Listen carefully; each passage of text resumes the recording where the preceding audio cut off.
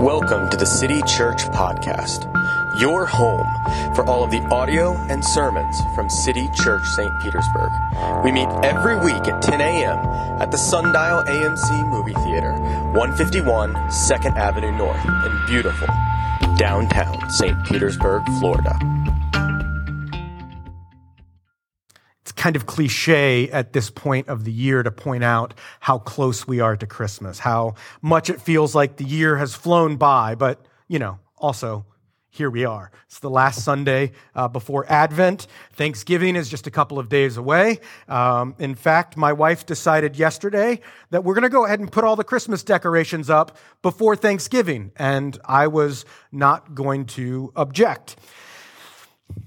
The other day, as Angie was coming in, she had bought a couple things at the grocery store for the kids for Christmas. And so we shooed the kids into their rooms so that we could shield their eyes from the presents that were about to come in.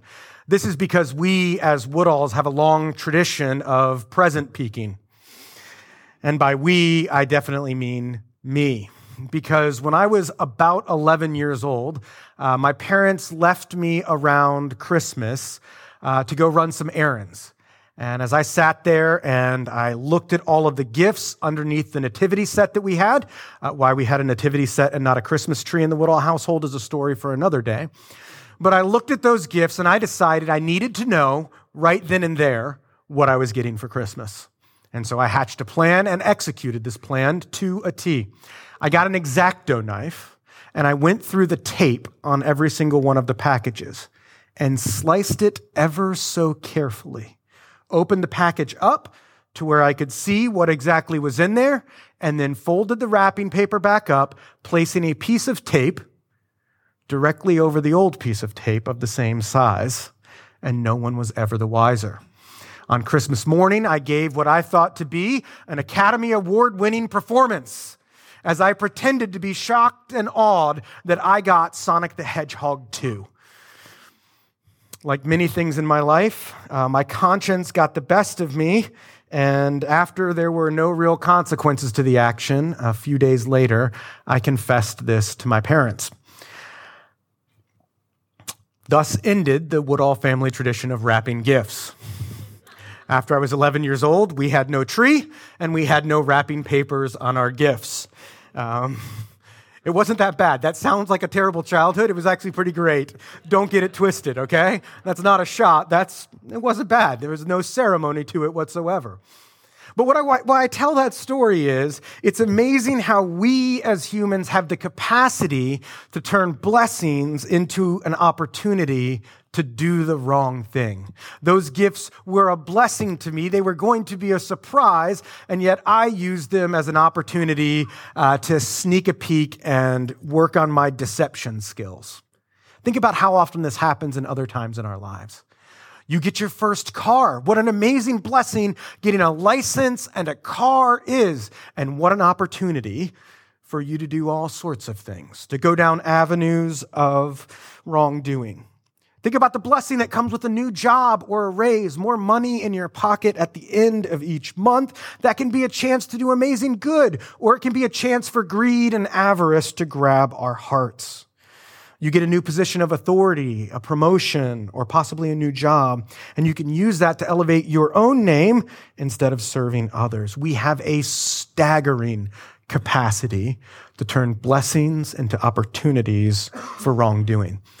And this isn't any new story. This isn't something that just started happening to us. This isn't a result of the internet somehow. Rather, this is embedded in us as humans since the fall. Think about Adam and Eve. They turned that blessing of the garden into an opportunity for wrongdoing. Abraham and all his blessings. And now we come to the people of Israel on Mount Sinai, and we come to the story of the golden calf. When we listen to temptation, our sin deceives us in 1,000 ways. It deceives us about what is true.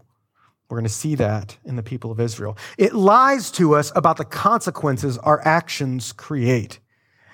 And it causes us to shift blame onto other people instead of owning up and taking responsibility for our sin. As we read through the story of the golden calf, what I want you to see is that it's not only true because it happened, but as we read it, we're going to see that it's true because it happens in your life and mine. So if you're able, I would invite you to stand with me as I read God's word to us. I'm going to be reading Exodus chapter 32. City Church, hear the word of God. When the people of Israel saw that Moses delayed to come down from the mountain, the people gathered themselves together to Aaron and said to him, "Up, make us gods who shall go before us. As for this Moses, the man who has brought us up out of the land of Egypt, we do not know what has become of him." So Aaron said to them, "Take off the rings of gold that are in the ears of your wives, your sons, and your daughters, and bring them to me." So all the people took off the rings of gold that were in their ears and brought them to Aaron. And he received the gold from their hand and fashioned it with a graving tool and made a golden calf. And they said, "These are your gods, O Israel, who brought you up out of the land of Egypt." When Aaron saw this, he built an altar before it. And Aaron made a proclamation and said, "Tomorrow shall be a feast to the Lord." And they rose up early the next day and offered burnt offerings and brought peace offerings. And the people sat down to eat and drink and rose up to play.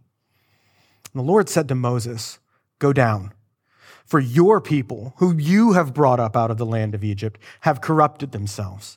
They have turned aside quickly out of the way that I commanded them. They have made for themselves a golden calf and worshipped it and sacrificed to it and said, 'These are your gods, O Israel, who brought you up out of the land of Egypt.' And the Lord said to Moses, 'I have seen this people, and behold, it is a stiff-necked people. Now, therefore, let me alone, that my wrath may burn hot against them, that I may consume them, in order that I may make a great nation of you.' But Moses implored the Lord his God and said, 'O Lord, why does your wrath burn hot against your people, whom you have brought out of the land of Egypt, with great power and with a mighty hand? Why should the Egyptians say, with evil intent did he bring them out to kill them in the mountains and to consume them from the face of the earth? Turn from your burning anger and relent from this disaster against your people. Remember Abraham, Isaac, and Israel, your servants, to whom you swore your own self and said to them, I will multiply your offspring as the stars of the heaven. And all this land that I have promised, I will give to your offspring, and they shall inherit it forever.' And the Lord relented from the disaster that he had spoken of bringing on his people. Then Moses turned and went down from the mountain with the 2 tablets of the testimony in his hands, tablets that were written on both sides, on the front and on the back they were written. The tablets were the work of God, and the writing was the writing of God engraved on the tablets. When Joshua heard the noise of the people as they shouted, he said to Moses, 'There is a noise of war in the camp.'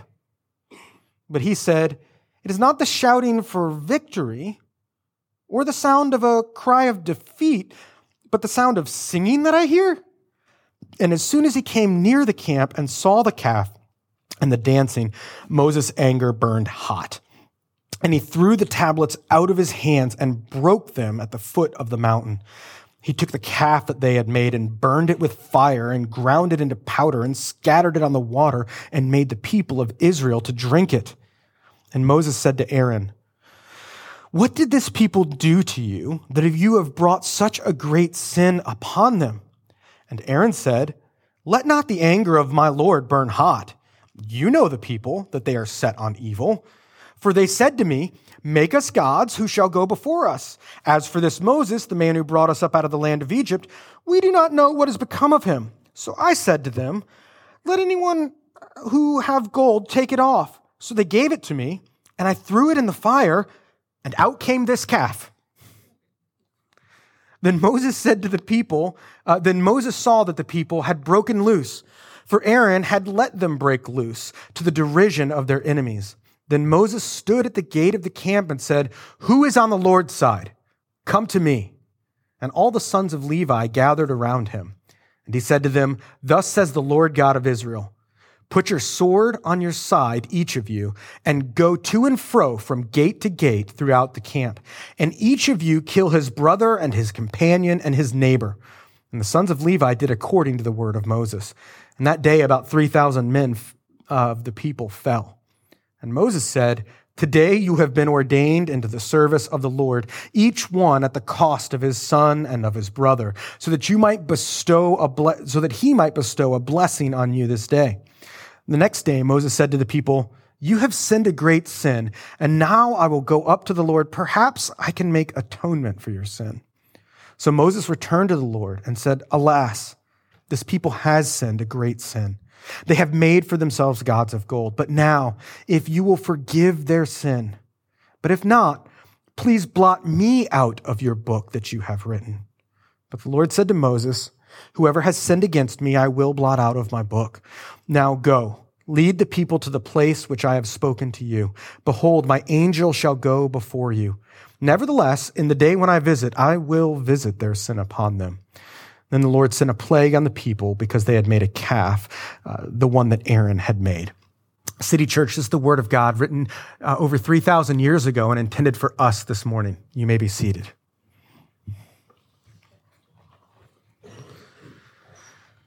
So as we close our series on the book of Exodus, we come to a rather sad chapter.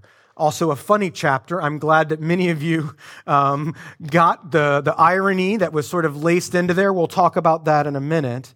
But up to this point in the story of Exodus, the people of God have been childish, but not full out evil. They've been kind of complainers, but they haven't been full out walking away from God.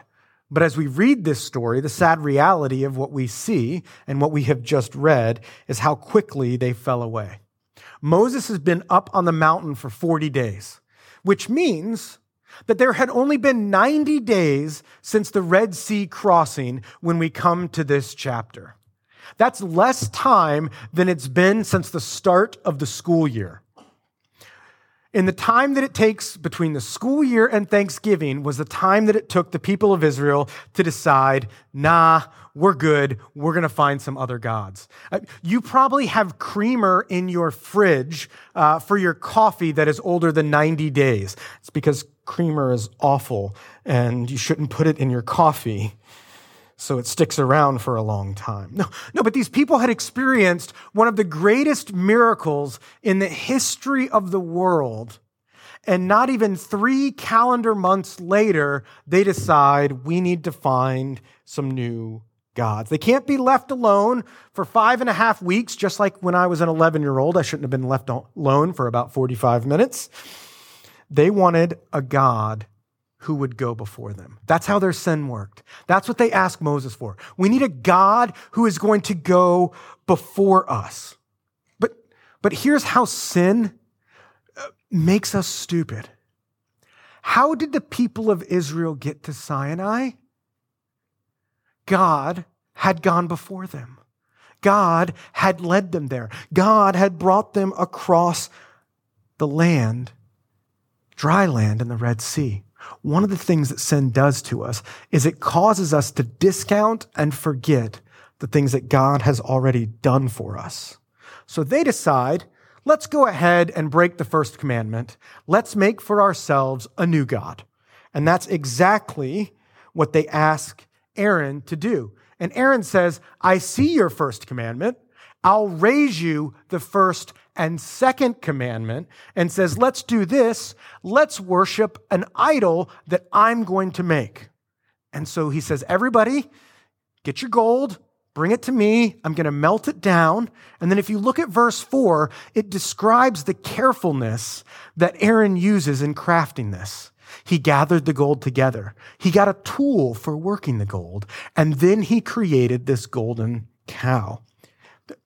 Keep that in the back of your mind, because I think you heard where this is going. But Aaron is incredibly deliberate.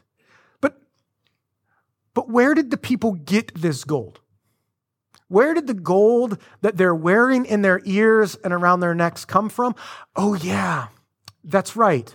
God had the Egyptians give it to them when they were leaving the land of Israel. They took the blessings and spoils that God had given them, that Yahweh, the one true God, had given to the people of Israel as reparations for the years of slavery. They took that blessing and turned it into a new God so they didn't have to worship the true God. You know what? Aaron decides, while we're at it,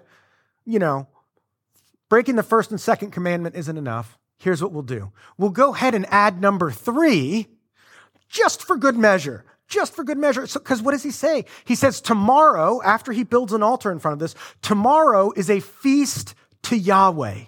He begins to call this golden cow by God's personal name that had been revealed to the people of Israel. If that's not taking God's name in vain, if that's not using God's name unseriously, I'm not sure what is. And so the people woke up the next morning, they made sacrifices, they sat down to eat and drink, which is exactly what the elders did a few weeks ago when we read that they ate and drank in the presence of God. But instead of rising up to worship like they did a few chapters ago, it says they rose up to play. Now, rising up to play is the translators of the English Standard Version being a little coy about what happened here. They're kind of trying to make the Bible a little bit more accessible to some of our children, because what the people of Israel did was they rose up for mass cultic sensuality. Instead of worship, they had their fill of pleasure. They created a gross parody of worship, which is what idolatry always is. And so we read this story, and it's sad and frankly embarrassing for the people of God. And it would be easy for us to hear all that the people of Israel did and sort of begin to wag our heads. Foolish people, they don't get it. I'm glad I've never worshiped a golden cow. I'm glad I have no sacred cow in my life that I would protect above everything else. Thank you, Lord, that I'm not like those people. But beloved, here's the thing. I think you know what I'm about to say. We are more like the people of Israel in this moment than we want to admit. We don't have metal idols anymore, but so many of us have mental idols. We have blessings that we have elevated into the place of God in our lives. I want to just point out 2 ways that we do this, that we as Christians in the church are guilty of this same sort of idolatry. It's the ways that we center politics and the ways that we center self. I don't know if you heard, but there was an election a couple weeks ago. You may have seen news about it in a paper or online or from social media. And from what I can gather, some people won, some other people lost. Some votes are not counted yet. Some elections are going to runoffs. There's a lot of stuff going on. But in our age of hardened partisanship, there are tragedies all around. The story out of Ohio of a man who shot his neighbor, and the police report says he shot his neighbor because he thought he was a Democrat. You look at the language that was involved. I saw a billboard that is still up on my way to church this morning, and the language that was used by some was, democracy is on the ballot. I don't have to point out all of the different illustrations of the ways that this is happening around us. I think you know what I'm talking about. But the level of discourse and the level of intensity from all corners of our nation, from all corners of our culture, shows us how much we have elevated politics into being a savior. Whether we vest this hope in a particular party or a particular person, we have a huge problem. We use God to justify our political beliefs, whether they're left, right, or center. Now listen, I'm not saying politics are unimportant, but what I am saying is that politics are not ultimate. I looked it up as I wrote this sermon. And the results that I found in the Bible was that Jesus is still the sovereign Lord and King of this nation and every other nation. It wasn't even on the ballot. It's just a fact of life. But here's the temptation we as Christians have. We have a temptation to raise politics to a level of idolatry. The old Thanksgiving rule is, at the Thanksgiving dinner table, you don't talk about politics and you don't talk about religion. Let me be honest. For some of you, you're more than happy to talk about politics at Thanksgiving because it has become your religion. The golden calf didn't just happen. It happens. It happens every time we elevate even good things to being ultimate things. The other way we fall for this lie of idolatry is in the way that we elevate ourselves. This last week, Dr. Tara Isabella Burton wrote an article for the New York Times. And what she wanted to show was how our language and the centering of our language on ourselves has changed the way that our society works, the way that we think of others. She quotes a professor of sociology from the Hebrew University of Jerusalem, and I want to read this quote. I'm going to read it twice, because that's what you do with quotes so that they really sink in. Here's what the quote says. "We have withdrawn to a highly subjectivist form of individualism. This means that our emotions have become the moral ground for our actions. We have withdrawn to a highly subjectivist form of individualism. This means that our emotions have become the moral ground for our actions." And this quote stuck with me. This quote jumped out at me because if our subjective feelings are the moral grounds for our actions, that means that we have created an idol. That means that we're not submitting to an objective external reality and authority. That means we've internalized that. Because that's what idols do. Idols give us moral grounds to act a certain way.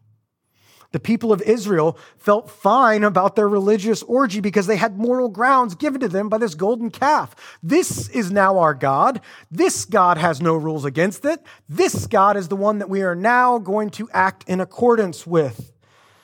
Beloved, you and I have centered our internal thoughts and feelings to the point that they've become our moral ground. I say this as somebody who struggles with this as well. This is the water that we swim in, the air that we breathe. And yet, it is idolatry, just like the golden calf. We can't wag our heads. We can't shake our heads because of the ways that we have done the same thing. The golden calf is not just true because it happened. It's true because it happens. And then the story shifts rather quickly. We get sort of a camera whip up to the top of the mountain where God tells Moses what Israel is doing. And then God makes a strange request to Moses. He says, "Leave me alone so that my anger can boil over and I can wipe them out and start over with you." Which, that had to be an intriguing offer for Moses. Moses is basically offered to become the new Abraham, the new father of the faith. But Moses doesn't even hesitate. Moses doesn't stutter, and he does something really shocking. He seems to start negotiating with God. Can you imagine God telling you, "Go away, I'm going to recreate the family out of faith, out of your people," and Moses wants to negotiate for that not to happen? Moses gives 3 reasons to God. He says, first of all, God, you promised to have them as your people. Did you catch the way that God spoke of the people of Israel initially? Moses, this is your people. You brought them out of the land of Egypt. And Moses turns around to God and says, "No, I didn't. And no, they're not. God, these are your people, who you have brought out of the land of Egypt, who you have repeatedly told that you are the one who brought them out of the land of Egypt. He reminds them of their place as God's people. And then he reminds God, what will this do to your reputation in the world? What will people think about you as the God of Israel if you rescued them from Egypt in a miraculous way, brought them to Mount Sinai, and then slaughtered them all and just kept the one guy, Moses? God, that's not a good look. And then Moses, like a good lawyer, saves his best argument for last. He says to God, God, you have sworn by your very character to Abraham, to Isaac, and to Jacob, that you would be the God to this people. And then, shockingly, as Moses is beginning to negotiate, the Lord relents of wiping out the nation of Israel. This morning, we are not going to cover what it means for God to relent and how all of that works, maybe some other time. But God does. God changes his mind and says, okay, I'm not going to wipe them out, Moses. And so Moses begins to go down the mountain. And on the way, he picks up Joshua, who is there halfway up the mountain. And Joshua's a little bit confused. I hear a lot of shouting and screaming from the people of Israel down at the camp. It sounds like it's almost like a battle, but they're not shouting in victory. They're not shouting in defeat. It's almost like it's something else. And you can almost hear Moses rolling his eyes going, yeah, Joshua, it's something else, all right. Yeah, well, you'll see when we get there. And then they get down, and then two very significant and symbolic things happen. The first thing is when Moses sees how the people of Israel have gone out, have broken out into all that they're doing, he throws down the 10 Commandments.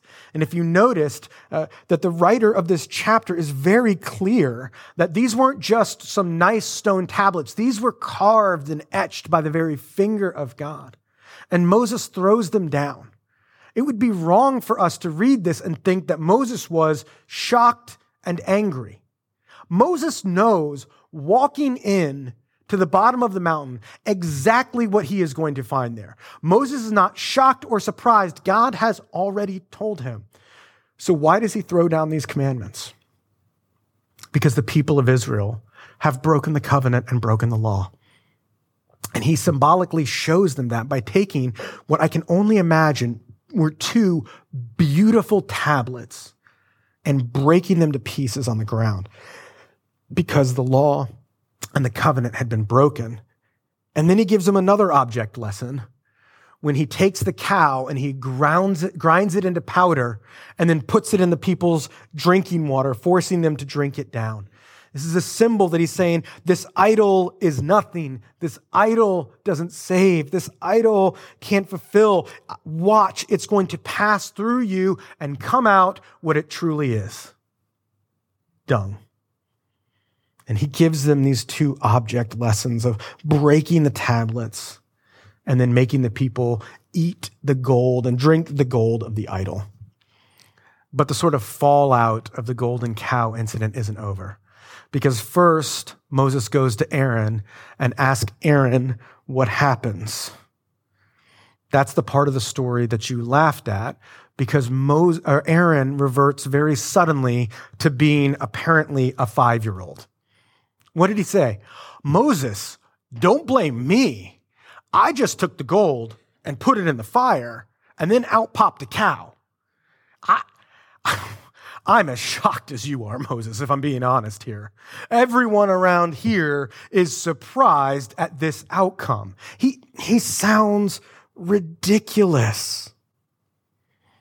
It's funny because in many ways, Exodus 32 is God retelling the story of the fall in Genesis 3. And when God comes and asks Adam, where are you? What have you done? What does Adam say? Well, Eve gave me this fruit and I ate it. And what does Eve say? Well, the talking serpent, what he did was... It's that same sort of blame shifting. One of the ways that our idolatry and our sin affects us is when we're caught in it, we make up all sorts of excuses and make sure that everybody knows that it's someone else's fault besides my own.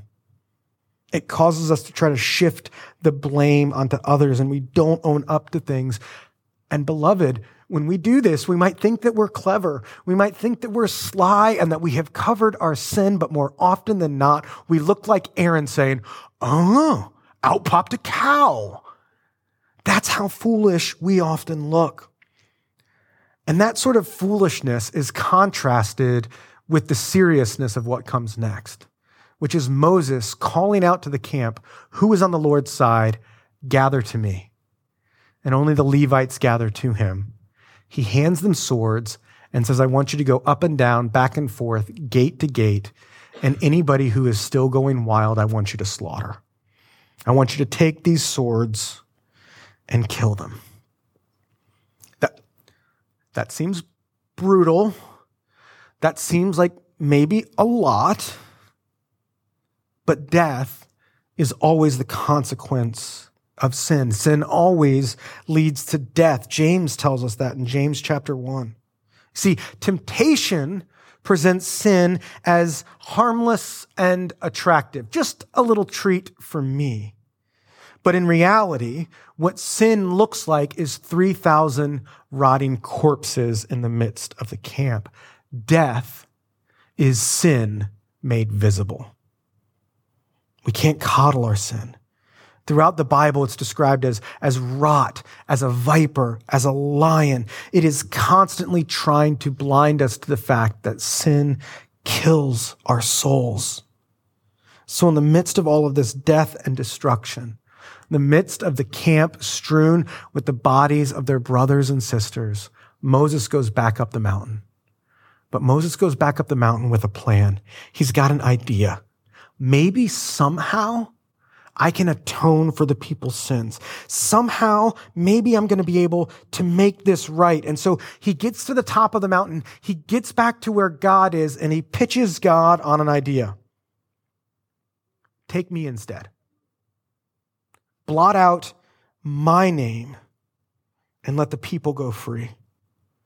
Just like in Eden, we saw God sacrifice an animal to cover the guilt and shame of Adam and Eve. Here we see Moses making an offer to be that same sort of sacrifice. But God says, not right now. There will be a day where I visit you. There is going to come a day where there will be blotting out, but we're going to wait on that. I'm going to give a stay of execution.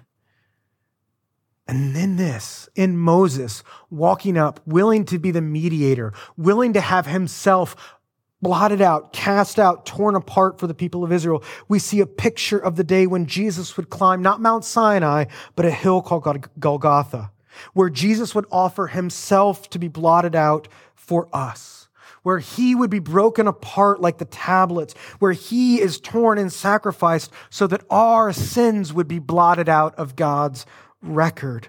Jesus did what Moses offered. He gave himself up that we might live. He experienced the rot of death.